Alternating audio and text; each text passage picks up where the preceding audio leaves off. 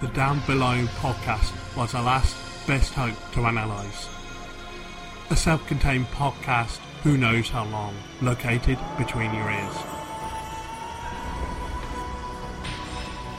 A place of discussion and fun for newcomers and veterans. A shining download online. All alone on the web. It was the dawn of the third age of podcasting. The year the Introcast War came upon us all. This is the story of the Babylon 5 Introcast. The year was 2014. The show, Down Below.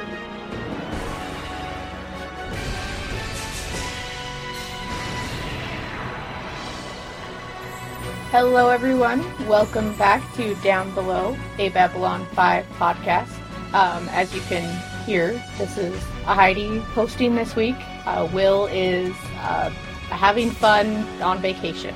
So, I'm Heidi. I'm Ian. And I'm Elizabeth. And with us today, we have Yan. Yan, the Babylon welcome back, Yan. Welcome back. It's always good to have you on board. Hello, everybody. Hello. What have you been up to then since the last time we've had you on? Oh, well, I have been to the World Convention for Science Fiction, also known as LonCon 3, 2 weeks ago, and did a little Babylon 5 work there. Awesome. Yes, so I thought.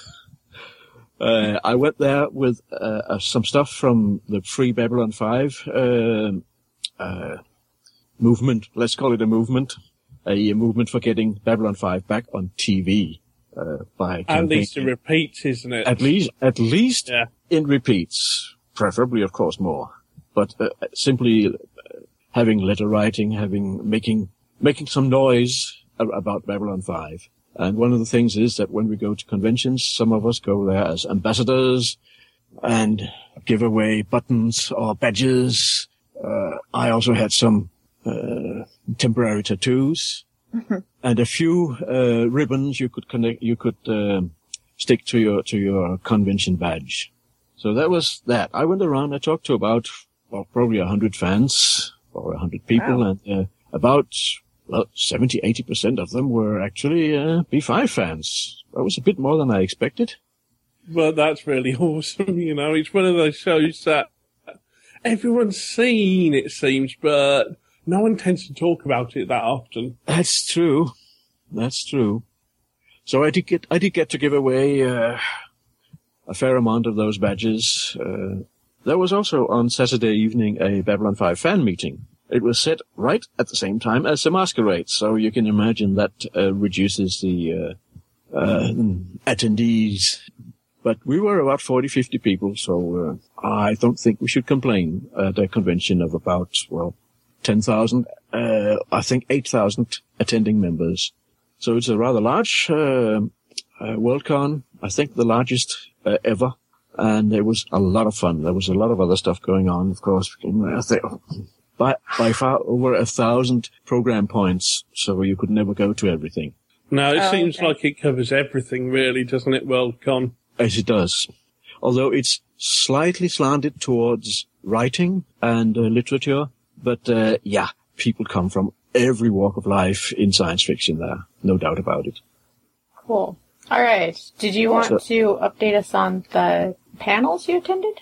No, there were no special B5 panels, just this little fan meeting where we just met and talked.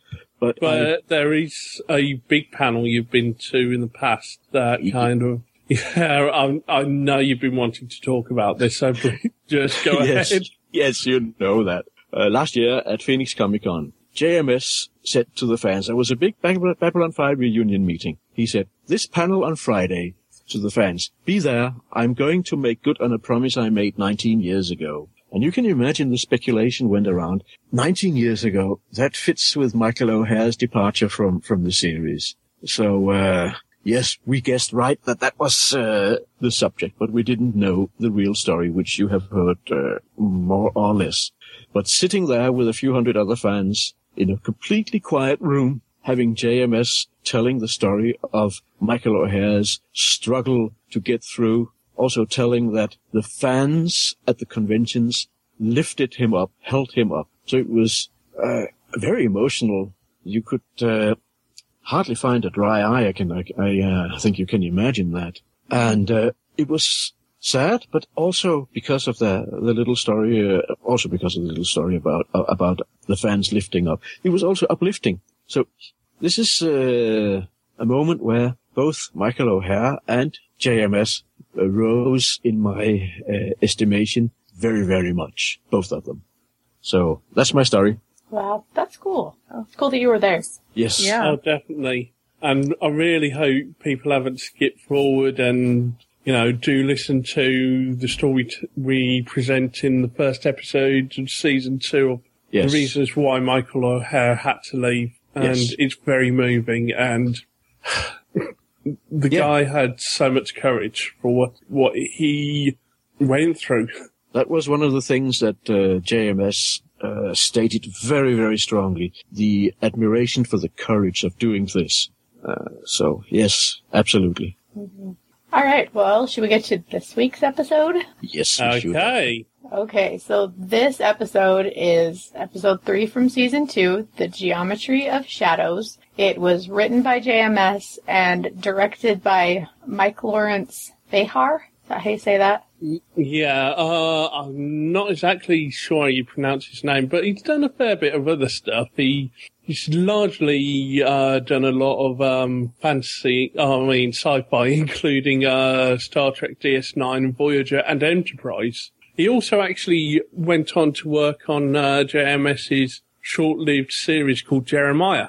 Okay, cool. So, yeah, there's a good working relationship there with JMS. And it was originally aired on the 16th of November, 1994. Okay.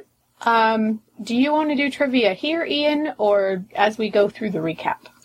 Kind of got it staggered throughout the recap, but that's fine. I will start off by saying why JMS has stated what the meaning of this episode is all about.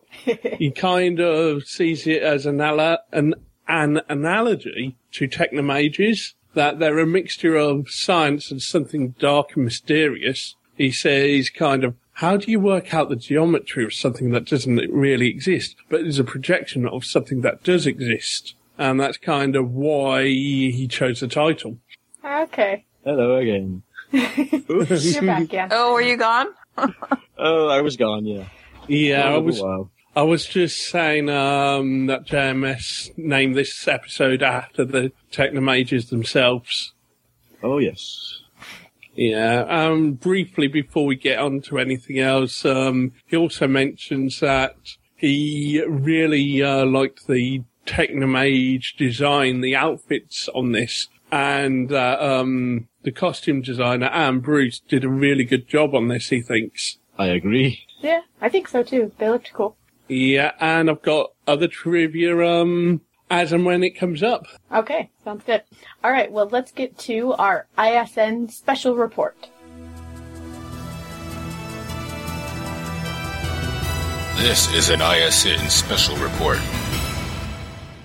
The effect of the Drazi dominance ceremony was felt on Babylon 5. This ceremony caused several injuries and deaths on board the station.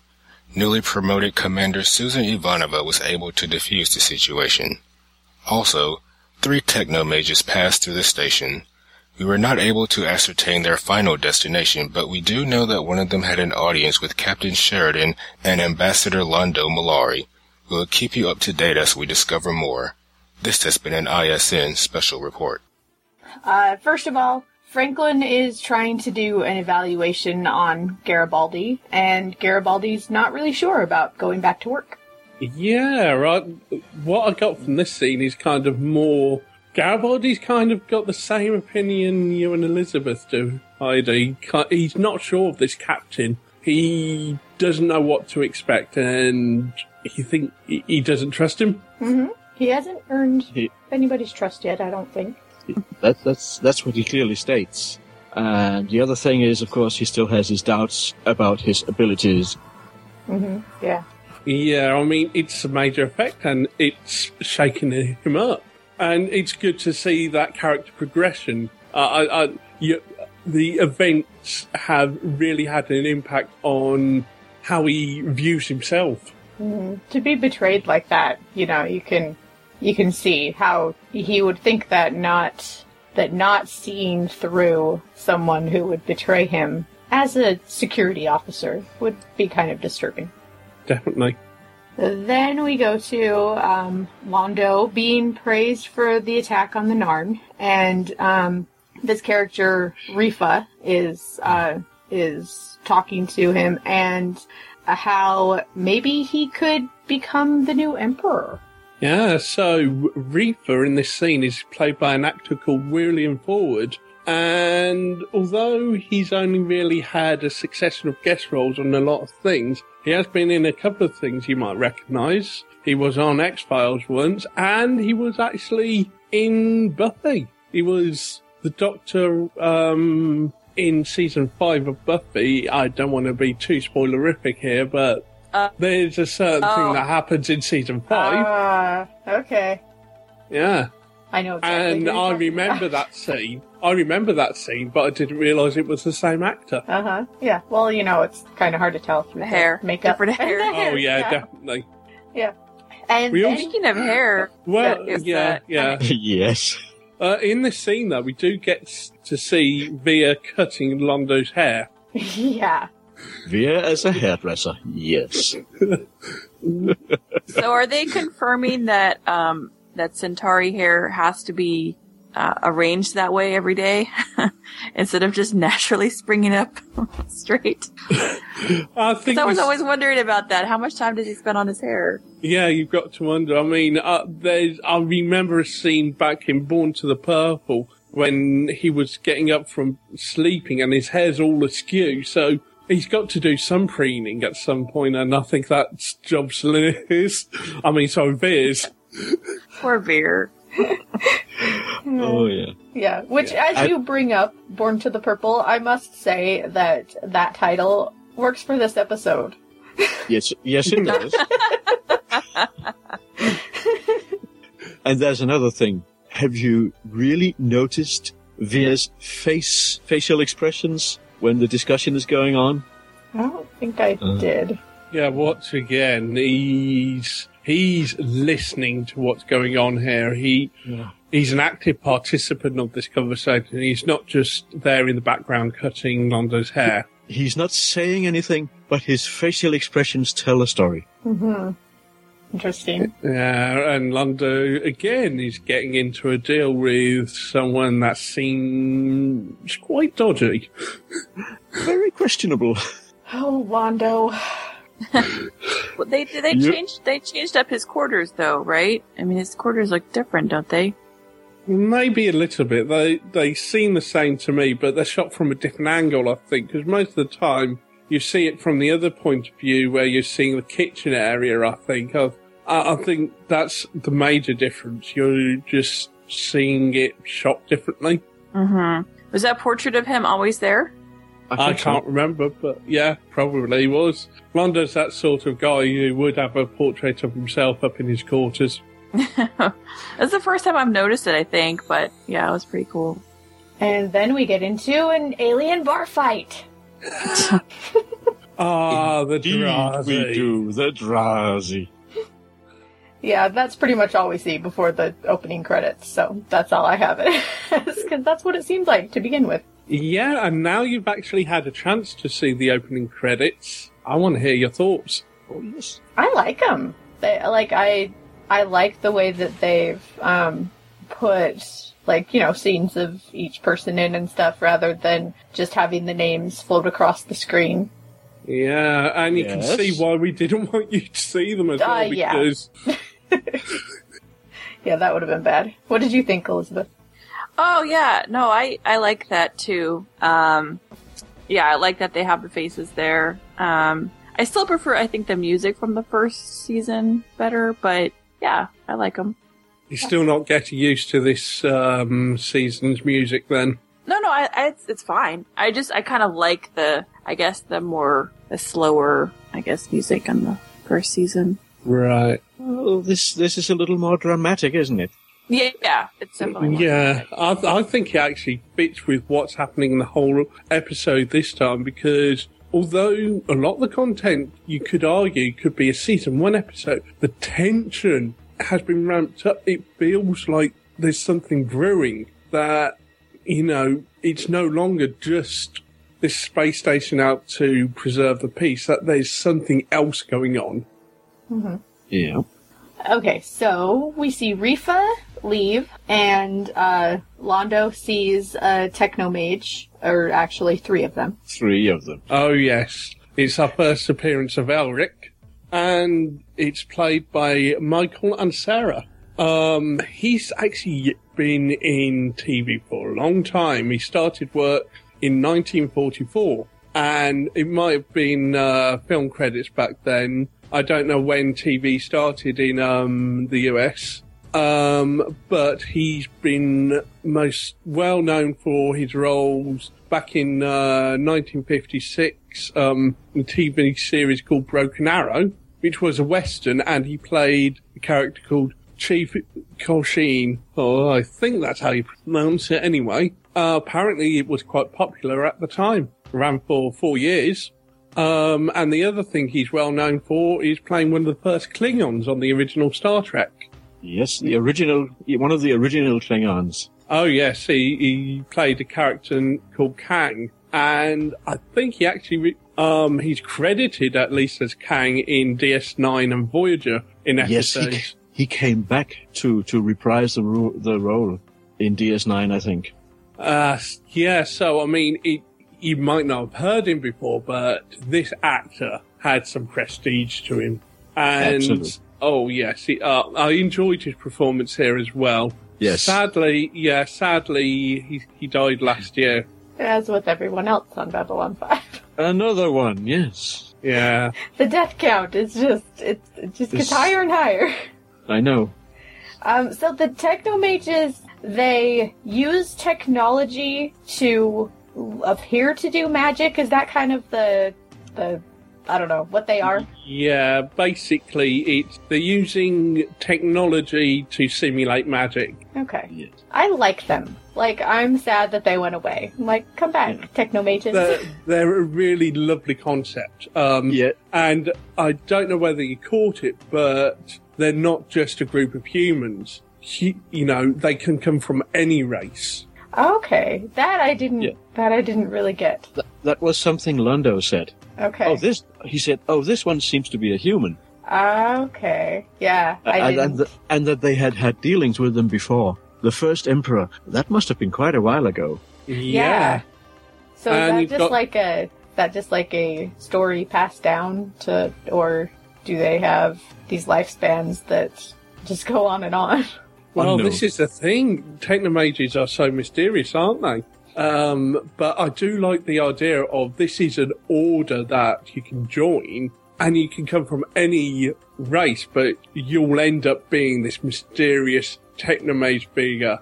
And they've just got it's a great concept that has brilliant mystery behind it. Mm-hmm. Oh, yes. I hope they do come back. There's one more thing to say about it. Remember what Arthur C. Clarke said? Oh, Any yes. sufficiently advanced technology is indistinguishable from magic. Yeah, Oh, I've got yeah. a note Yes. on that because Sheridan later kind of almost paraphrases that with something he says. Yes. We'll get to it when we get to it, I suppose. Okay.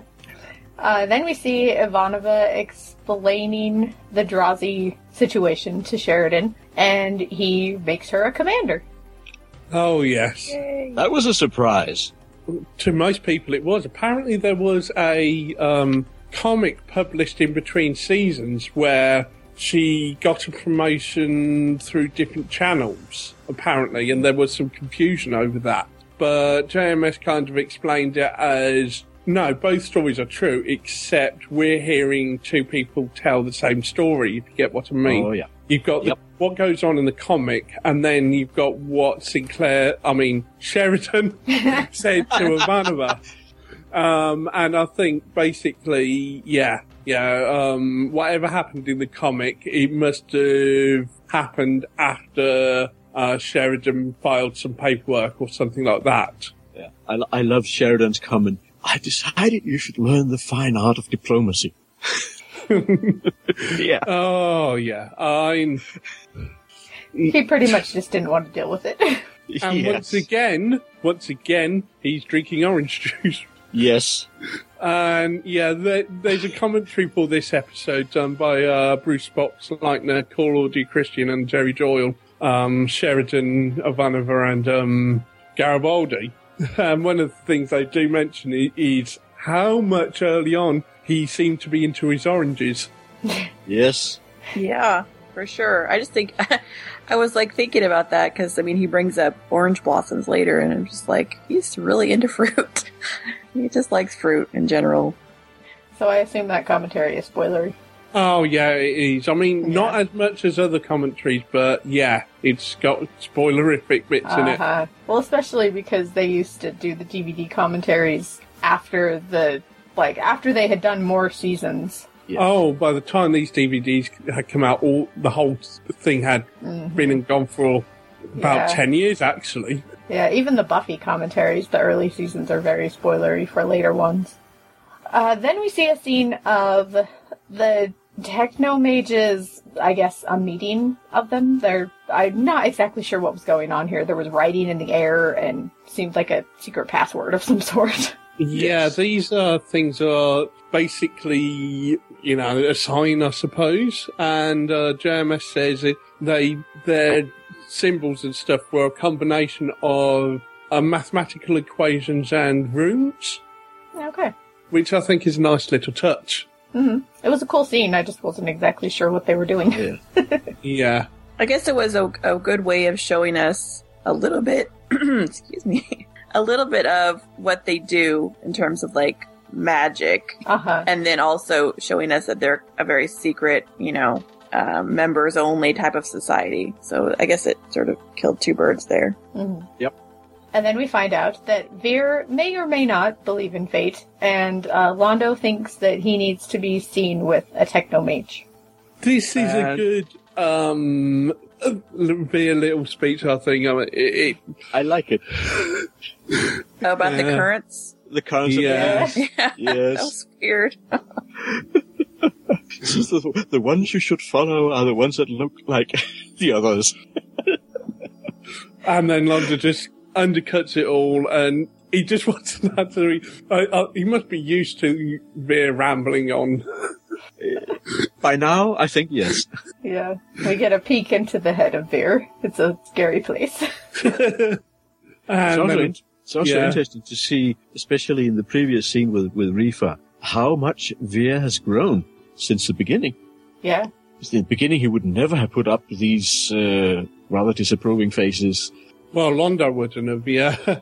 And I don't think even Veer would have dared make them. No. Okay, so Sheridan talks to Garibaldi about coming back to work. Wait, was this did the scene we just talked about, is that where Veer took the drink and then he fell down? Yes. Yeah, Oh my God. Yeah. That's hilarious. That was quite a thump. Brilliant bit of physical comedy there. Yeah. It must have been a strong drink. Quite strong. It's too funny. Of course, he doesn't have Londo's constitution of years of drinking. No. Yeah, it was fun. Very much. And then, as you said, Heidi, you've got the scene where Sheridan talks to Garibaldi, but just before Sheridan comes in, Garibaldi's playing with the PPG. Oh, yeah. He looked quite contemplative, almost as if he's wondering whether he should continue, It's a little bit of darkness there. Yeah, in this scene during the commentary, they're kind of talking about how, early on they kind of had a nickname for Sheridan because he was going around smiling a lot and had his coif of brown hair. They called him the Golden Retriever. I love it.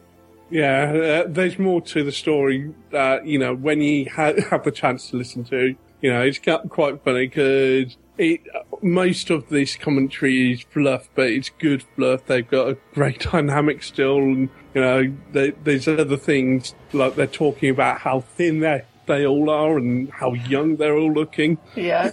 I love cast commentaries for that. Like, I really enjoy writers and directors and whatever, and the insight that they give you, but sometimes the cast commentaries are just so funny. Yeah, yeah, because they also, they've got other anecdotes, like, you know, how they were always nervous going through the doors because they were actually quite heavy and they didn't want them to hit them on the head. So if you watch them, like, hurry through each doorway as they're walking, that's why. Yeah. That's funny. Alright, so next, Ivanova gets frustrated in the green versus purple debate, and another fight gets started. Yeah, in the scene, you're seeing an actor you've seen several times before, but I'm sure you don't recognise him. Kim Strauss plays... Kim Strauss. Kim Strauss. He's part of what they call the B5 Alien Rep Group, which is about 12 actors that they had on set who kind of would play all these aliens. They took head casts and sometimes full body casts of them so they could play different aliens. And Kim Strauss was a very prominent one of them. He played the lead Green Drazi. Yes. I love the green lead Drazi. Oh my god.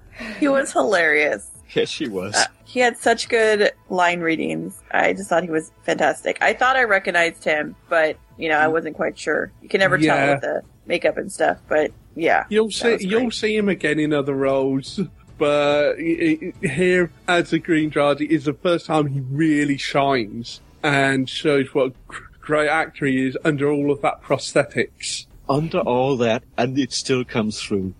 Yeah, exactly. Like all his sort of this is how it is. Purple? Something wrong with that? No. Yes. Tell you a little piece of trivia from conventions that it was not uncommon in the time of B5 conventions that someone in a group suddenly would shout out green or purple, and it would just erupt in green and purples all over the place. Oh yeah. It's a great thing for B5 fans to get behind. Yes. Because it's the whole point in this episode that it means nothing. Nothing. But it's just a great example of, as you say later in the episode, we rally behind things that ultimately can mean nothing, but have so much cultural importance to us that we'll follow them. And for them, the green-purple divide does. But from an outsider perspective, it's ridiculous. Mm-hmm. Yeah, it totally reminds me of the Dr. Seuss, the Sneetches on Beaches book. The, yellow star-bellied Sneetch. I haven't heard that one. No? Oh, Anybody? I have either. Well, basically some of them have stars on their bellies and some of them don't, and the star-bellied ones don't get along with the non-star-bellied ones. But there's a machine that somebody comes up with that can give all of the non-star-bellied ones stars, and so they all go and get stars, and then the star-bellied ones want to get rid of their stars because then they're all the same as the other ones. Yeah, that sounds a bit similar. Uh-huh. And also kind of sounds very much like the, what's the recent movement, the whole thing of, just because it's popular now, it's not cool. Yeah. I'm blanking. You know what I mean. I'm just blanking on what they're called now. Hipsters, that's it. The hipster movement is all about liking things that aren't cool. Right. And then they make them cool, and then it's like, oh, well, we don't like this anymore. Exactly. Only on this podcast can you get a hipster Drazi connection. Hipster Drazi. Someone needs to Photoshop that. Awesome. But yeah, because it's like from the outsider perspective, these people are, these Drazi have more similarities than differences, and you're like, why can't you just, bond on your similarities? But it's like with anything, the differences are what they interpret the differences to be and the meanings that they prescribe to the differences, and you can never really... It's like humans and aliens, they all have the same thing. It's like they all have to differentiate themselves one way or the other, Yeah. So it was kind of interesting how they, of course they did textualize that in terms of when Sheridan's talking to, was it Sheridan? No, Ivanova was talking about to them, and they were like, well, you guys have the same thing. And so I think it was kind of like showing how any kind of difference that you draw a line in the sand about, is equally ridiculous. Mm-hmm. Yeah, because we're all more similar than different. And but we focus on the differences. Yes. Yeah, I mean, and the fact that, they also apparently randomly draw out the leadership scarf as well. Yes. I'm sure there's more to it than that. I'm sure, as with anything, there's political wrangling where, one Drazi will draw out the leadership thing, but then someone will bribe him to trade. Yeah. It's not that hard to get it. All they have to do is take it off. I know, they just have to grab it. I know. Yeah. Yeah. Oh, okay. That's fine. You be the leader. Yeah. But it was so funny. They did this in such a funny way because when she sort of put that scarf on the other person's neck, and then all of a sudden that guy jumps from the back row onto him. Like, oh my god, this is so hilarious. and you'll be surprised to know that wasn't actually originally in the script. They wrote that in because Claudia Christensen broke her foot. Oh, really? Oh. Yeah, and she was actually quite worried during that scene because the stunt person almost missed her leg again. I mean, almost landed on it again. Oh. And so, when she goes on the floor, she's actually in pain there. And you can see it. Yeah. And you can see it. I just thought it was really good acting. Yeah. No, JMS said they pushed her to her limits. And actually, if you look at some of the earlier scenes as well, she's shooting scenes where her foot's already broken. Like in the scene where she gets the promotion, she hardly moves at all in that. And that's because her foot's broken there. I mean, she does a really good job. Yes, and it also gives the opportunity for another little character arc in the episode, which we will come to later. Yeah, it definitely does. Yeah. Alright, so Veer goes to the Technomages in behalf of Londo, and faces a huge techno monster, I guess, and eventually Elric turns him down. Yeah. Yeah, I wasn't a fan. Sorry, look at him. He's scared, but he does it. Yeah, he's more scared of Londo. He's more scared of Londo, yes. The other thing is, of course, he uses this "I am Viacotto" and so as a mantra to keep him sane. Yeah. I mean, he does a brilliant bit of acting here because I buy this scene from his acting rather than the CGI monster because I feel it let the scene down because they weren't quite at the stage where they could do something like that believable. And it's his acting in that scene which conveyed his fear. Yes. Yeah, it solved the scene. Mm-hmm. But then again, we see a sort of a mutual respect. You don't frighten easily. Yeah. And then what does Veer say? Yeah. What does Veer say then? I work for Londo Mollari. After a while, nothing bothers you. Yeah, pretty much. He's seen it all. Yeah, one of the last lines Elric says is taken straight from Tolkien. Yes and no. Well, the wording is changed ever so slightly, but it more or less is, isn't it? See, we can't really saying. Yeah, sorry, I was gonna. It's down as a quote. If you want it as a quote later, I'm gonna quote it because it's worth quoting. I think because I've got it on my list, but I don't want to say it too early. We can talk about it again later, can't we? Yeah. Yeah. But it's a good scene. Both of the actors do quite well. Absolutely. Yeah. I was trying to think about who Elric, because he reminded me of some, not necessarily his looks, but just the way he spoke. And I don't know if it was because his name is Elric, but he reminded me of Elrond from how the guy portrayed him in the Lord of the Rings movies. Sort of the way he speaks, and I don't know. That's kind of where my mind went. I think he chooses his words very carefully. Yes. And that's what you're getting here, isn't it? He doesn't say anything Deliberate. Yeah.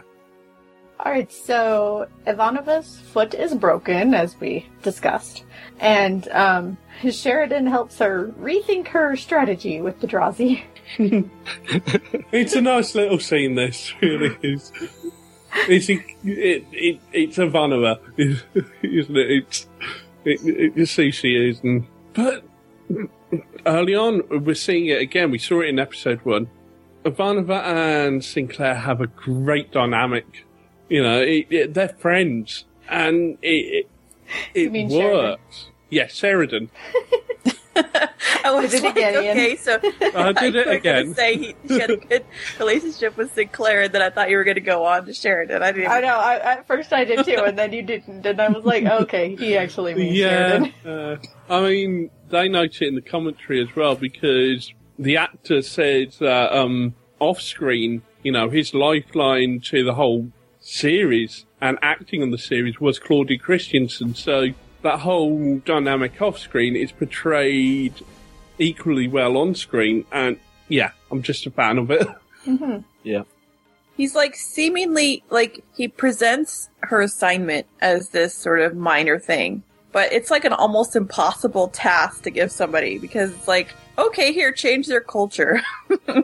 Yeah, You know what I mean? Yeah, it kind of echoes his statement. It echoes his statement to Garibaldi as well in the other scene. I've got it as a quote, but he says something about, you know, tasks you're given, and so that kind of plays into this as well. That he's given this task to Ivanova. It might seem simple on the surface, but nothing ever is. Yeah, exactly. Alright, so, next, Veer tells Londo that he cannot buy the Technomages. Yeah, every runs for sale, according to Londo, though. Yeah, pretty much. He doesn't accept it. Yeah. Although he does have an idea for a new plan. Oh my course. god, Londo. Always with a new plan. Always. Yeah. And then we meet, Lou. Have we met him before? Lou Welsh, we've Yes. seen him in Okay. a couple of episodes. Okay, he looked familiar, but I wasn't sure if it was, like, Yes. from the show or if I knew the actor. He was Like the he one. was the guy. Oh, go ahead. Yes. Yeah, Nick, go ahead, please. I was probably going to say the same thing you were. Where in the last episode, he was the one that helped arrest. He wasn't the one that went to the office to get that guy, but he was the one to talk to him when he was arresting him. Okay, Yeah. Right? Yeah. Yeah, the Yeah. one that Yes. offered to let Sheridan walk around the station for a little bit. Yeah, okay. So he is also wondering when Garibaldi will be back on duty because there's cake. Yes. I'm glad he's getting lines. You There's know? something with a changeling net. Oh, I know. And they mentioned the changeling net. Yeah, that was cool. Yeah. Where's the what have you done to Lou Welsh? The real one. That's a sign of old friends. Yeah, Old friendship. Good. Good to see that camaraderie. Yes. But it's also forced humour on the part of Garibaldi, I think. He's trying to present this front of, yeah, I'm doing fine, I'm doing okay, don't worry about me, when we've just seen he's far from that. Mm-hmm. Yeah. And then we see Londo going ahead with his plan and trying to manipulate Sheridan into calling in the Technomages. Yes. Which I guess technically works, since he does call him in. Yeah, there's not much really to say about this little scene. No. No, I think. Well, the only thing I have is a question. So that is Sheridan's office, right? Yeah. Yes. Okay, and it has that. Is that a window that's supposedly looking out on something, or what is that? Yeah, it's meant to be a window looking out onto the inner part of Babylon 5. You know where all the gardens It's a weird angle. It's almost like the room is tilted diagonally, and you're kind of looking down. Yeah, it's on because of the cylindric shape of the station. So, doesn't the cylindric part of the station rotate? Yes, but you can't see that inside, can you? So, I'm sorry, I don't know the technical way how this works. So, his office is inside the part that's rotating. Yes. So he's rotating. Otherwise, he would not have any artificial right, gravity. to get the gravity. But the whole thing rotates, not just the outside part of the... It's the whole thing, yes. Oh, okay. Gotcha. Yeah. So unless you're somewhere where you can see the rotation going on, you're not going to notice it. Right, I think that's a good thing. Yeah. Yes. Okay. Sorry, I lost my place. Here we go. Okay, the Drazi are starting to kill other Drazi, and Ivanova finds a room full of dead purples. Yeah, the purples don't seem to be winning, do they? No. No. Well, I like green better, personally, but... And it's not just because of the actor, is it? No, it's actually my favorite color, so... Okay. You're green. Yep, I'm green. If I draw a purple, I'll be so disappointed.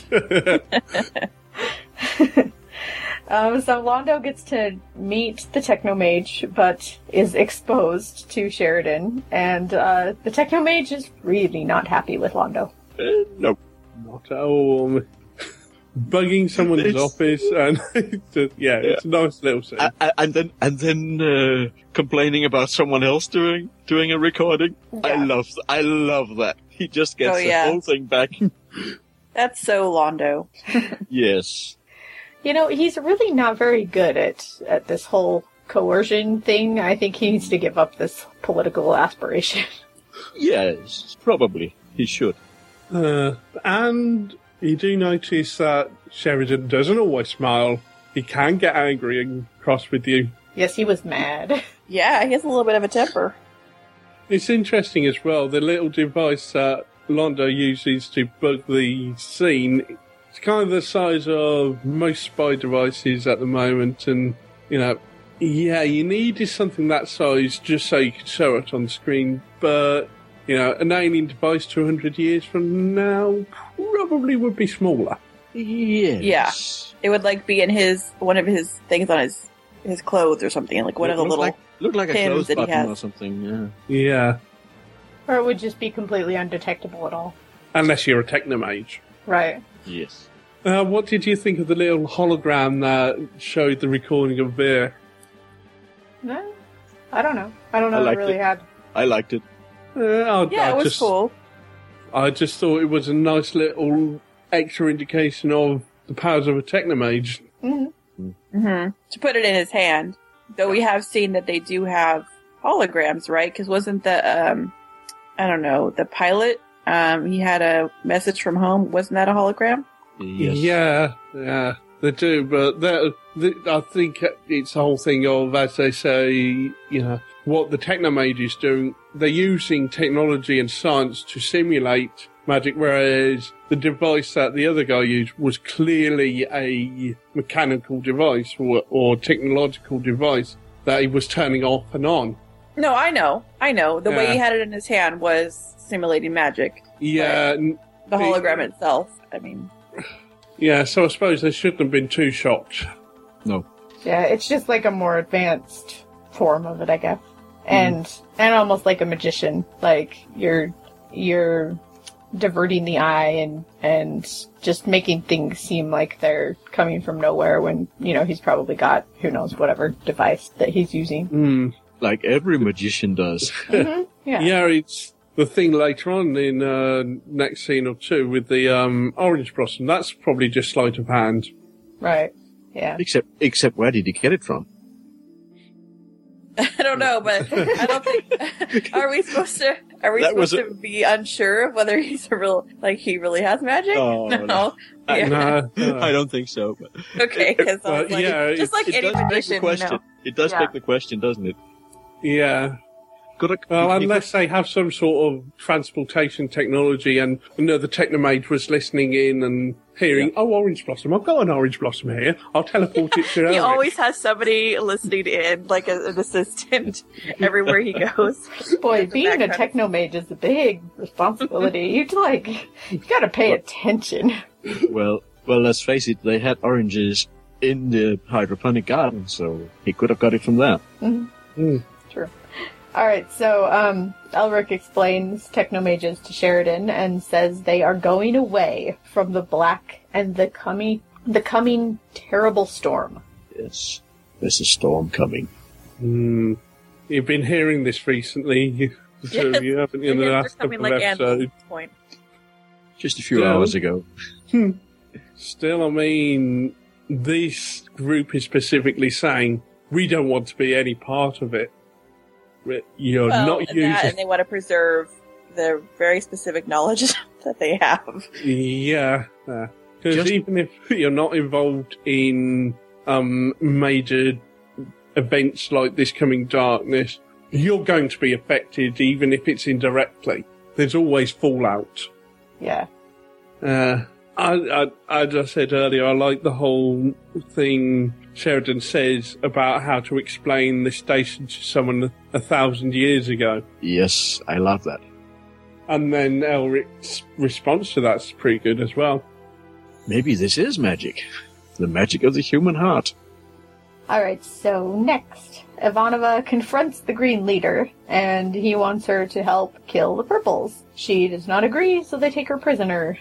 That's so funny because he's just like, I have this great idea. Clearly you're going to see it my way. Of course. Oh, cool. He was just so sure that he had this brilliant idea, and he's like, yes, and then you'll do this. Oh, it's funny. Well, and Ivanova kind of does the same thing. Like, she thinks if she just explains to them, then they'll get it. And it's like, you know. Yeah. Both of them are being completely reasonable from their point of view. Yes.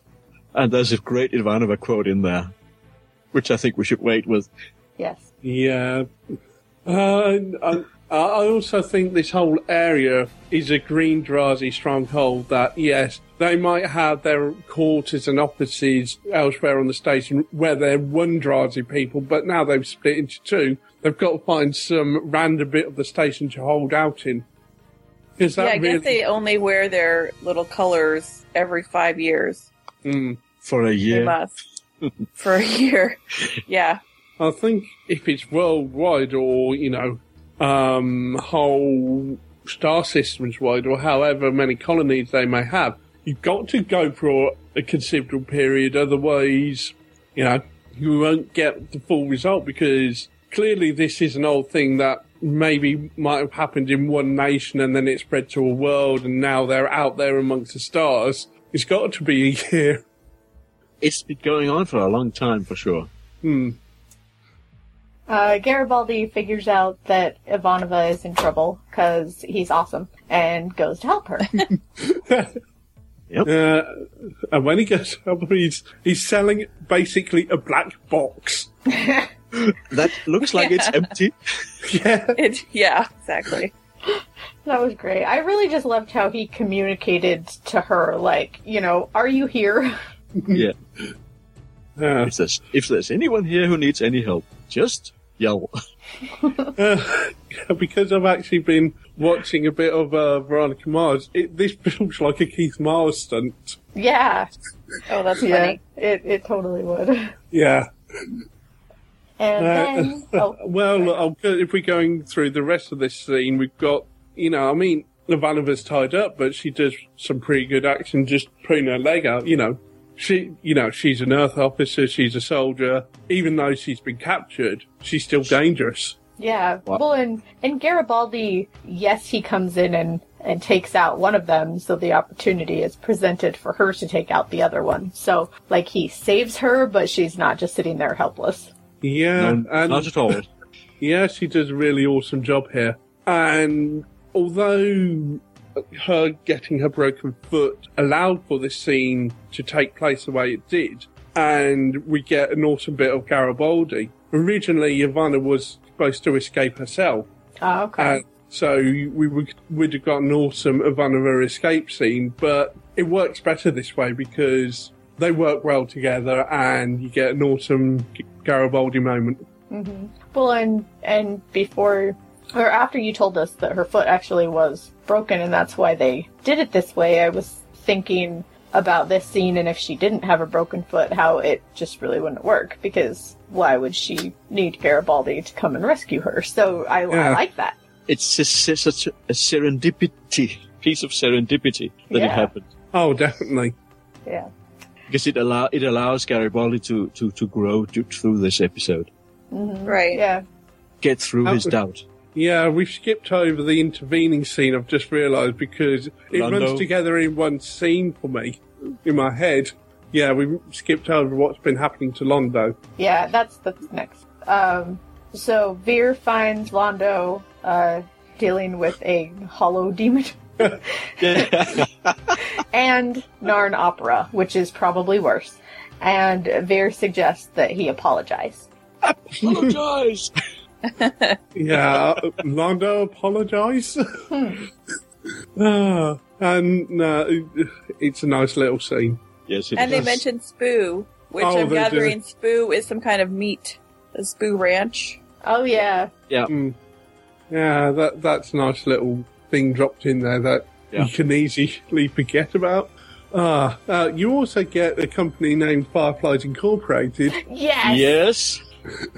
Oh, I just got this headcanon of, yes, now that is actually a production company. You are trying to remake Firefly.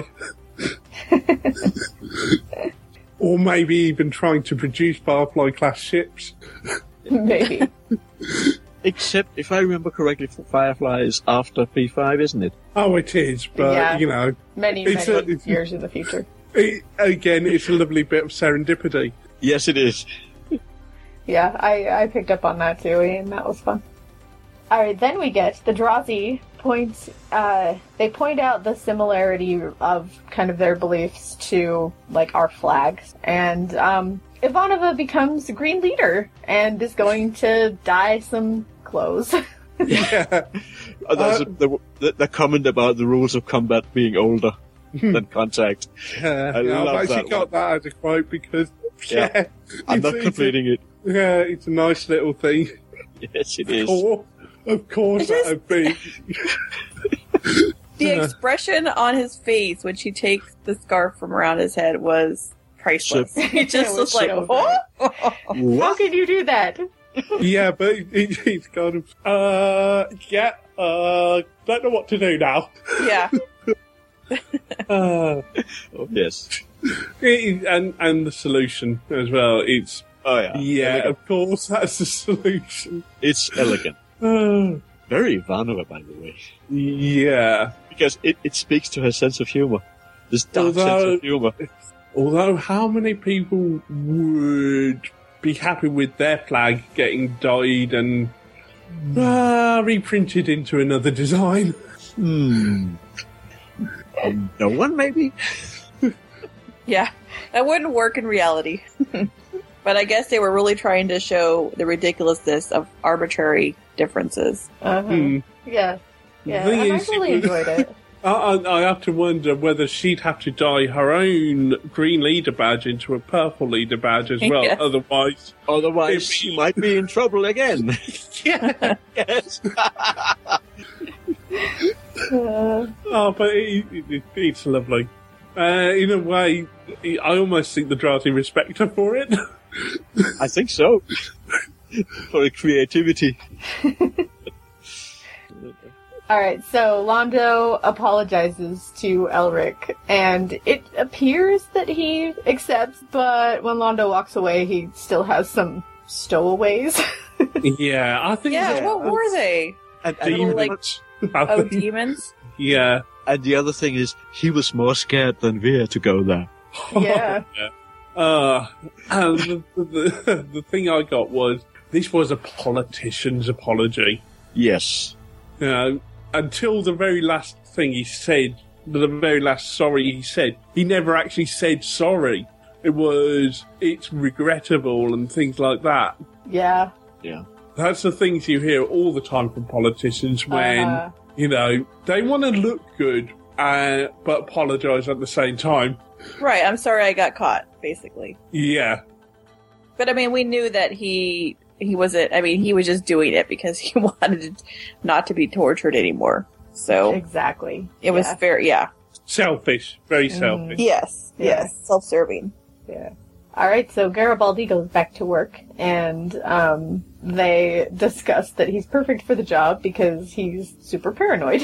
Yeah, another scene in a Hearts bar. Yeah. Yes. I like that he didn't, because he was having a crisis about himself, but he also wasn't sure, necessarily about Sheridan. And I like that he came back this way because of what he did himself versus getting charmed by Sheridan or something like that. You know what I mean? Yes. Like Yeah. that, like he, yeah.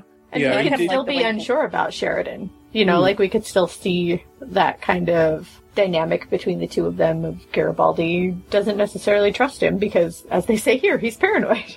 Yeah. Although at the end they were bonding a little bit, so he'll have conflicting feelings because at the end they were having a lovely little scene between the four of them. Right. Yeah. Yes. But yeah, there could still be that, kind of distrust because he did have such a friendship with Sinclair. Right, exactly. And then Londo finally says goodbye to Elric, and the whatever those were on his back, were not fun. And they smelled. And Elric tells him that he sees Londo's victims calling out his name. Yeah. And another sledgehammer for you. Whew. I'm so sad because I like Londo. I'm like, just don't make these bad choices. Are you beginning to shout at the screen? No, Yeah, a no, little no. bit. Mhm. Yeah. Especially because if anyone was going to be like the major villain of the series or something, I would have thought it was either Kosh or Jakar, but Londo is totally headed there. Oh, I love it. Yeah, it's really good. He's trying to do what's right, but he's making all these bad decisions. Uh-huh. Yes. Yeah, because it's like he's not overtly villainous, but he's making so many selfish, misguided decisions that are costing people their lives, and he's doing it so casually. And he doesn't seem to have really much remorse at all. I mean, he may have a twinge here and there, but then he goes and says something else, The thing he said last week about basically wiping the Narns off, Yeah, that was quite a big one. Yeah. But we're back to the scene where Jakar says to Catherine Sakai that no one hears exactly what he or she appears. Yeah, and there's so many layers to every character. Uh-huh. And in a way, I've got to wonder, is Elric trying to warn Londo here? So maybe he won't go down that path or something. Is Elric I trying think to say, yeah? Sorry, Elizabeth. Well, I was going to say he is, I guess, but he doesn't have any, I don't think he has any faith that any warnings will work. I think he's just sort of defeated or accepted Yeah. what he sees. He literally says, I could warn you, of course, but you wouldn't listen. Right. Yeah. Mm. But he's still trying. He still probably He's- just has to say something, but Yeah, he has to try. yeah. Yeah. You've got to wonder how Londo's going to use this as well, whether he's able to get some sort of security recording of the two of them sharing words. Alright, so the Technomage leaves, and then we get a Sheridan closing monologue. Oh my God. Which I found Oh. so cheesy and annoying. It Yeah. was, yes, agreed. Well, It doesn't work, and part of it is because apparently they cut a bit of dialogue where he's actually talking to our Clarence in the scene, who we see in the background and hear, but apparently he's talking to the tech Clarence at this point, but there's a bit of dialogue cut that really takes that away. Because it just looks like he's talking to the camera, and it's like, really? Come on. It looks like a crazy person. Yeah. He's monologuing to himself. Yeah. It's very that was weird. bad. And the close-up, yeah. I was like, He- he must be talking to somebody. He has to be talking to somebody. He can't be talking. He's talking to himself. It Well, we just know he feels- likes to do speeches, so. He does. It just feels like something from a stage play. Where Yeah. that can work. But he's on Hamlet right stage. now. Yeah. Yeah, so, mind you, JMS has written stage plays, so, yes. yeah. I'll well, blame it on the editing. Yeah, I guess that Yeah. works if he was supposed to be talking to Clarence. So, alright. On the cutting room floor. Yeah, poor Clarence. I know. Now we do quotes? Is that right? I hope I have this order right. We can Yeah. do quotes now, and then we Yes, can don't go we? to feedback. And we'll know we have to do human, alien, and ratings before feedback. Oh, yes, we do, yes. Okay, so quotes. let's- I'm waiting for someone else to go first because I don't want to steal anyone's. Oh, well, I have a few, so go ahead. You go, Elizabeth. Well, my main one was already mentioned. I'll just say, rules change. Caught up in committee. Yes. I love Yeah, that. you Ivana follows it up by, yeah, bureaucracy. Tell me about it. Tell me about it, yeah. I have an Ivanova one. No, I'll get used to it. If it gets too bad, I'll just gnaw it off at the ankle. Yep. Yeah, got another Ivana. Tell the Razi we'll meet in chambers and we'll try this again. As soon as I can figure out how to stand up. Aw. Yes. And Okay. I have 3. I have an Ivanova one as well. And where is it? Just my luck. I get stuck with a race that speaks only in macros. Yeah. There is the little scene with Garibaldi. So you're perfect for the job because you're paranoid and compulsive. Or compulsively paranoid. Who told you to Hey. say it? yes, but, Ian? oh yeah, I wanted to quote the Elric thing, the whole Elric quoting Tolkien almost. Please do. Meddle in Please the do. affairs of do not meddle in the affairs of wizards, for they are subtle and quick to anger. Yes. Yeah. And Yeah, I of course, have you've that got one too. you've got his other one as well, though. It's Yeah. Shall as I I take look that at one? you. Sorry, yeah, you take it. Well, take this for the little, what little it will profit you. As I look at you, Ambassador Molari, I see a great hand reaching out of the stars. The hand is yours, and I hear sounds. The sounds of billions of people calling your name. Londo asking, my followers? Oh, your victims. Good quote. It's a chilling one, isn't It it? is. Yeah. Yeah. Oh, I do have one last one, and I like Yeah. this from Sheridan. The universe doesn't give you any points for doing anything easy. Oh yeah, that's right. Yeah, it's a nice sentiment. Yeah. You All could right. kick up. Sorry. All right, let's get to our human of the episode. It's between Ivanova and Garibaldi for me. 'Cause As for me, For me, it's definitely Ivanova. That's who I have. I have Ivanova first, followed by Garibaldi, and then I say, I don't know where to put Elric, because strictly speaking, he's human, but That's What true. happened? Okay, so Ivanova wins human. yes. yeah, And definitely. Alien. Green I- Razi. Green Razi. Alien Yes. is Green Drazi Yes. for me. But It was I had the best. I had Veer, but I can go with my green the green leader. Yeah. Green leader Yeah. Drazi. Yes. Yeah, I also had Elric down there, but I just wasn't sure which side he would was be on. actually on. So, Yeah, that's true. they do state he's human, but he's yeah. part of Technomage Order. And what happens when you join the Order? Do you become more than human? Do you become less than human? Right, What happens? exactly. Yeah, Do you- but yes, do you Green go- Leader. Do you Definitely. go into the singularity? Yeah. Yeah. All right, let's do our episode ratings. And we go in order on this, don't we? I think the guest goes Yeah, the first. guest goes so- first. Yeah, yeah. that's guess, yeah. I see. Yeah. Now we have two exposition heavy episodes, and this is a little lighter, even with some darker undertones. I give it 8 out of 10 orange blossoms. I think I'm next in the order that we go in. I really enjoyed this one. I love the green versus purple thing, and all of the meaning behind that, and really enjoy the Technomages. I hope that we see them again. I'm going to go with 8.5 out of 10 green cloths. And Elizabeth. Okay. I didn't come up with a rating system. Now I'm frantically trying to figure one out.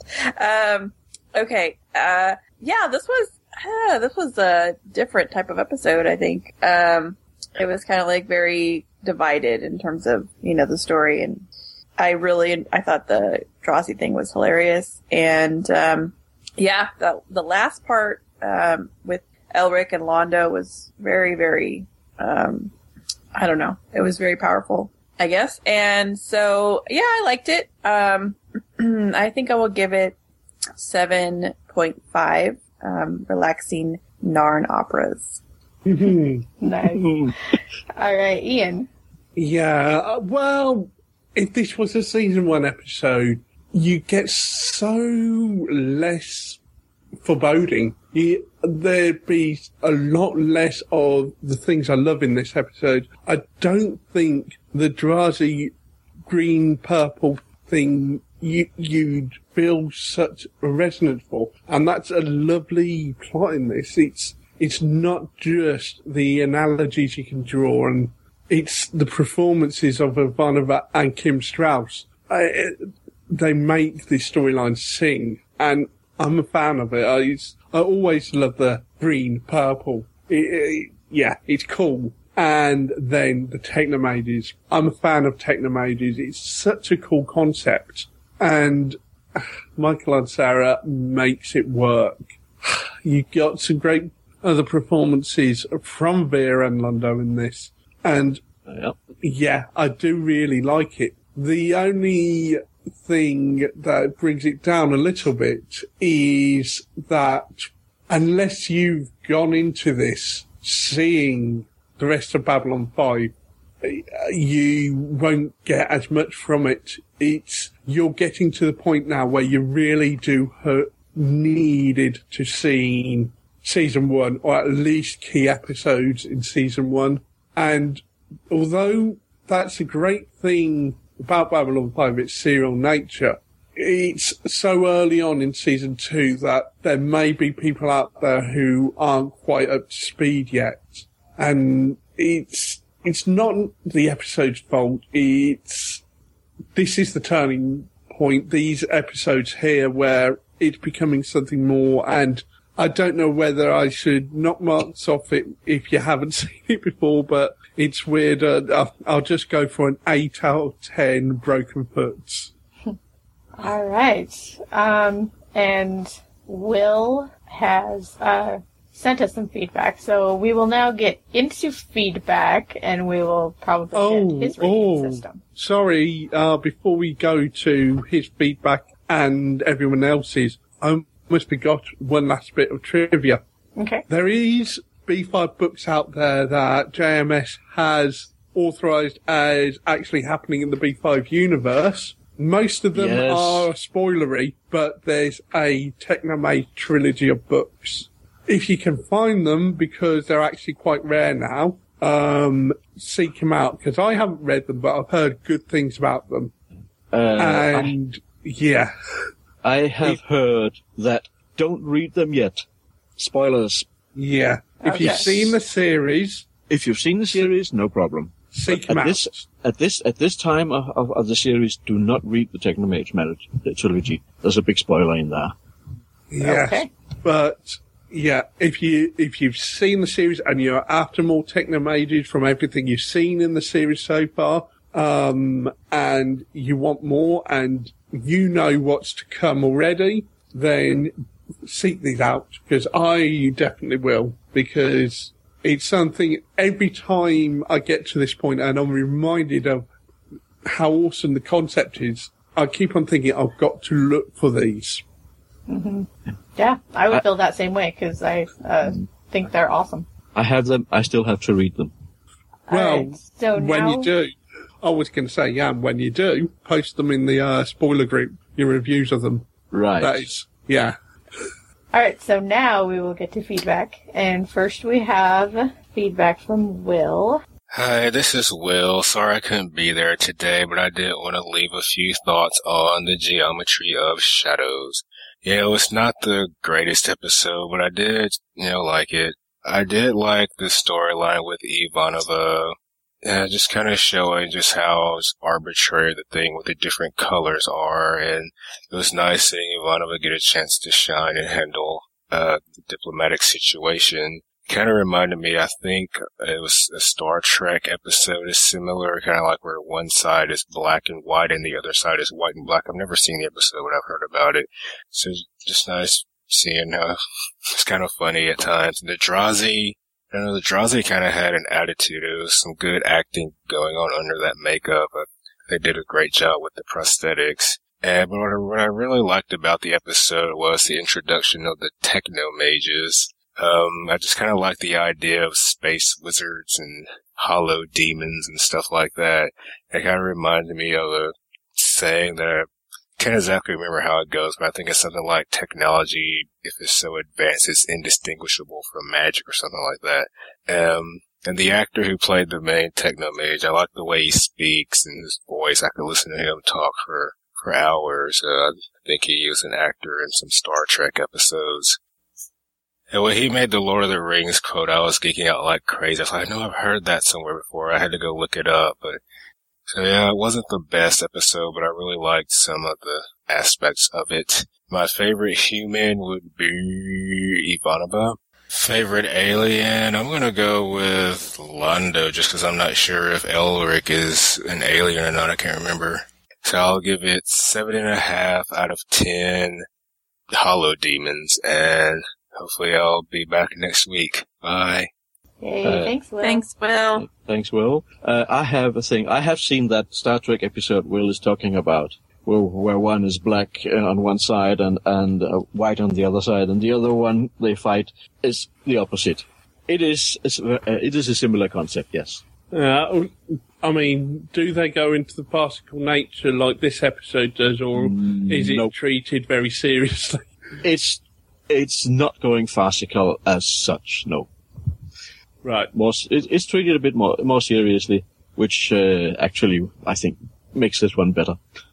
Cool. All right, we have a couple of comments from Facebook, and I will take those. So Jason says, basically the idea of the geometry of shadows is that shadows can give you insight into the things which cause shadows. The physics concept is called geometric shadow. I think we're supposed to be considering the shape of the shadow Londo is beginning to cast. And I've always figured the Drazi subplot was just an example of how the spreading darkness was ramping up the danger. Good thoughts there. And then Thomas says, Drazi are dumb. Drazi are very dumb. Ivanova is awesome. Ivanova is very awesome, as is Veer. Oh, it's nice. There is a bit of a conversation on Facebook, but most people are going to send feedback, so those are the highlights. Yeah, exactly. And without just reading the entire conversation. Okay, so who wants to take the email from Victor? I can. So, email from Victor de Grant. This was a strange little episode that seemed to go in many directions at once. Slimy Lord Reaper discusses palace intrigue on Centauri Prime. Ivanova was promoted and proved to be not as good at diplomacy as she is at fighting, which is to be expected of a young military officer. The feud between the green and the purple Drazi seems like heavy-handed symbolism and really kind of ridiculous, but I suppose that was the whole point.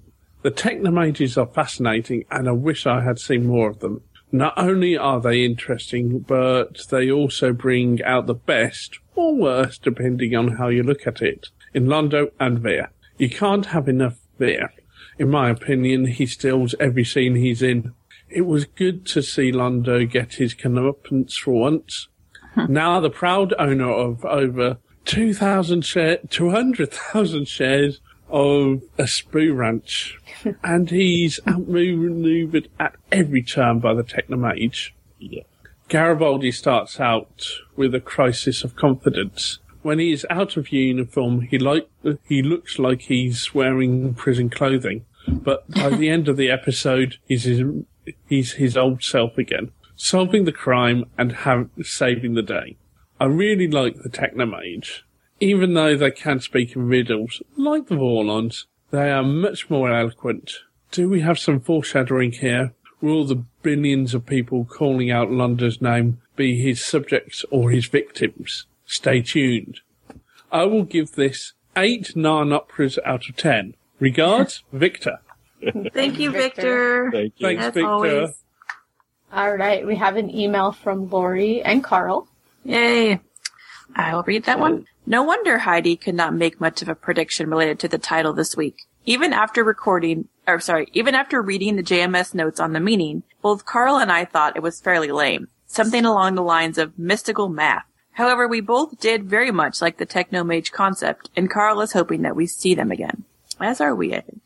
I am sure everyone was happy for Ivanova and her promotion. Carl was wondering how much more money she will make now for all the extra hassle.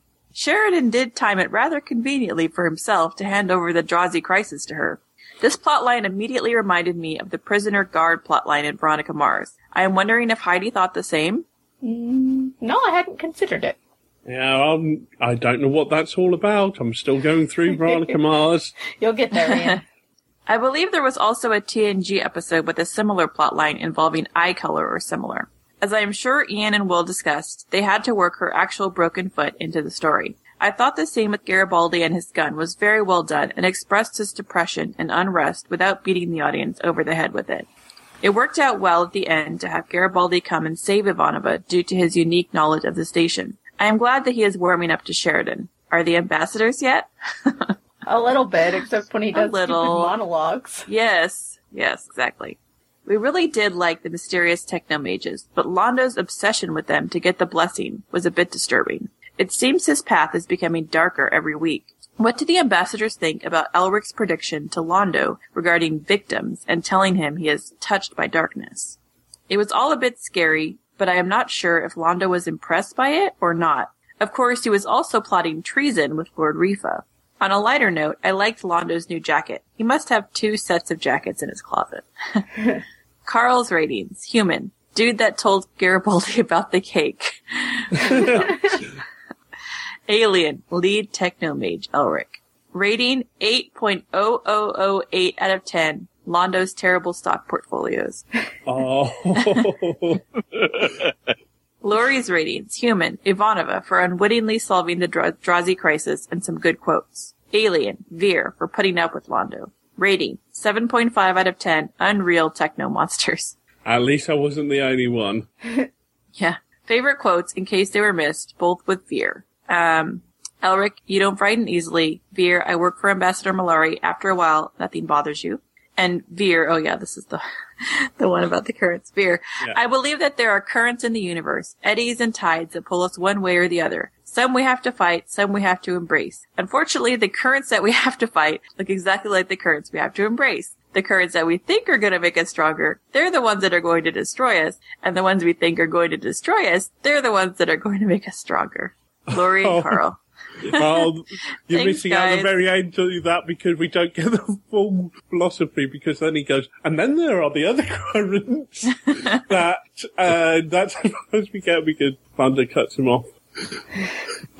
I think the way he performed it was really well done. The way the actor. Stephen Furst is a very, very good actor, and his facial expressions are often priceless. Yeah, the cast in the commentary was saying he was born in the wrong age. He really should have been a silent film star. Ooh. That, because of his facial expressions, because he's so good at this physical comedy. Yes. But even here in this, let's take the scene with Londo and Rifa. Just him there, standing in the background while they talk. He steals the scene anyway. Yeah, he's really good. Mm-hmm. Now it's time for predictions, and Ian, do you want to tell us what the next episode is? Oh yes, you're ready to jump to the next episode. Episode 4, A Distant Star. Well, at least like that has meaning. We think. Well, not like this episode where it was like, okay, yeah. I can't even anything. Yeah. A distant star. Maybe we're going to travel somewhere. Maybe we'll find out where the I don't know what they are from. The shadows. The space spiders? The space spiders, yes. Or maybe like maybe, this is totally coming out of left field. Maybe we'll be introduced to a race, the same race that, oh my god, what was that guy from Babylon Squared? Zathras? Yeah, maybe we'll be introduced to that race that Zathras is from. That would be cool. Yeah. Who do we think we're gonna see in this episode? Because, like, now we're, finally into the season, and we had a Londo episode. Maybe Jakar? I don't know, because I think we need to get back to Jakar and his trying to figure out what's going on. Mm-hmm. Maybe we could see some Kosh. I would like to. I do not hold out hope. Yeah, I would like to. Yeah, that would definitely be cool. Because he has even had any lines this season so far? I mean, he was in an episode. Right, he was standing there. I'm not sure if he said anything. Yes, we really need some Kosh crypticness to keep us going. He's kind of taking it to another level by not saying anything at all. Exactly. That's it. Do you think that Londo is going to become Emperor? I don't know, because I feel like he'll just mess everything up so badly, but he seems to be messing it up badly in the way that, like, he's just going to become more and more corrupt, so it could happen. Yeah, and he could even wish it to happen, really. Well, yeah, he just says things and they come true. Yeah, I could see it happening. Yeah, I could see it happening. That reminds me of a post in the Facebook group that if people haven't seen it, they really should. The Maud and Genie post. Awesome. Yeah. Anyway, I kind of derailed you there. Get back to no, it's fine. That's okay. It's great. So, overall predictions. I don't know that too much came out of this one to really give too much more, other than, we still know darkness is coming or whatever, and now we have this with Londo. I hope somehow that Ivanova being Green leader comes back again. Somehow. Like it helps her in some kind of capacity in the future. Like in the future battle or whatever, when who knows what's happening, but whatever. She, calls upon the Drazis because she's still their leader. She puts the scarf on and she's like, with me! That would be amazing. It would be like in Harry Potter where the house elves come in the big battle at the end. It would just be like, yeah! We got the Drazi wild card. So Drazi are the equivalent of house elves. I don't know, it just reminded me of that. Yes. You pull out all your cards. Yeah, clearly they're pointing us in the direction of these shadow things are going to be big coming up, and we're going to have, mayhem and violence and screaming. Right. But yeah, there's not a lot to add. Well, and every time we see those shadow things, they just kind of, slice right through a ship. So it's like, okay, so if they're, gonna come to where Babylon 5 is, it doesn't seem that they stand much of a chance at all. Because they just, slice right through. Okay, you're done. Yeah, that's why I was like, why do they need Londo, or anybody, to ask them to do things or to get their help with things? Because it just seems like they should be able to do whatever they want. Yeah.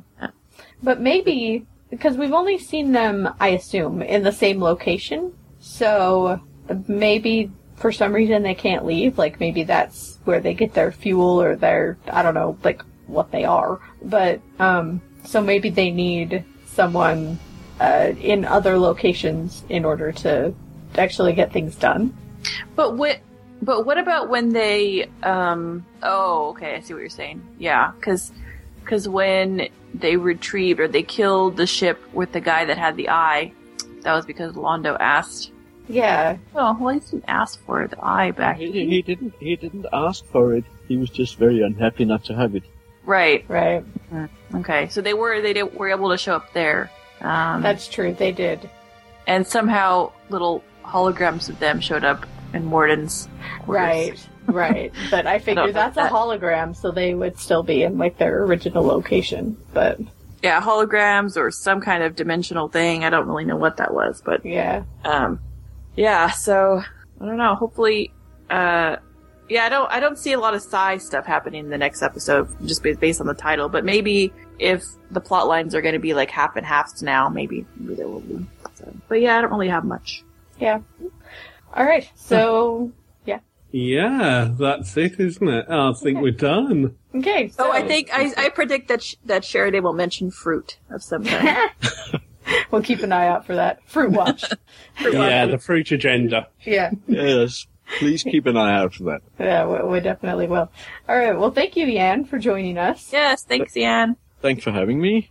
And we'll be back next time, and hopefully Will be with us, because this doing the recap thing is way more work than I like. Yeah, Will puts in so much work into this podcast. Yes, he does. Yes. Yeah. All right. So, until next time, bye. Bye, Strokoff. Be seeing you. Be seeing you. Look for us on the web in iTunes and on Stitcher Radio. Also, downbelowpodcast.com, facebook.com/group/downbelowpodcast, and twitter.com/downbelowcast.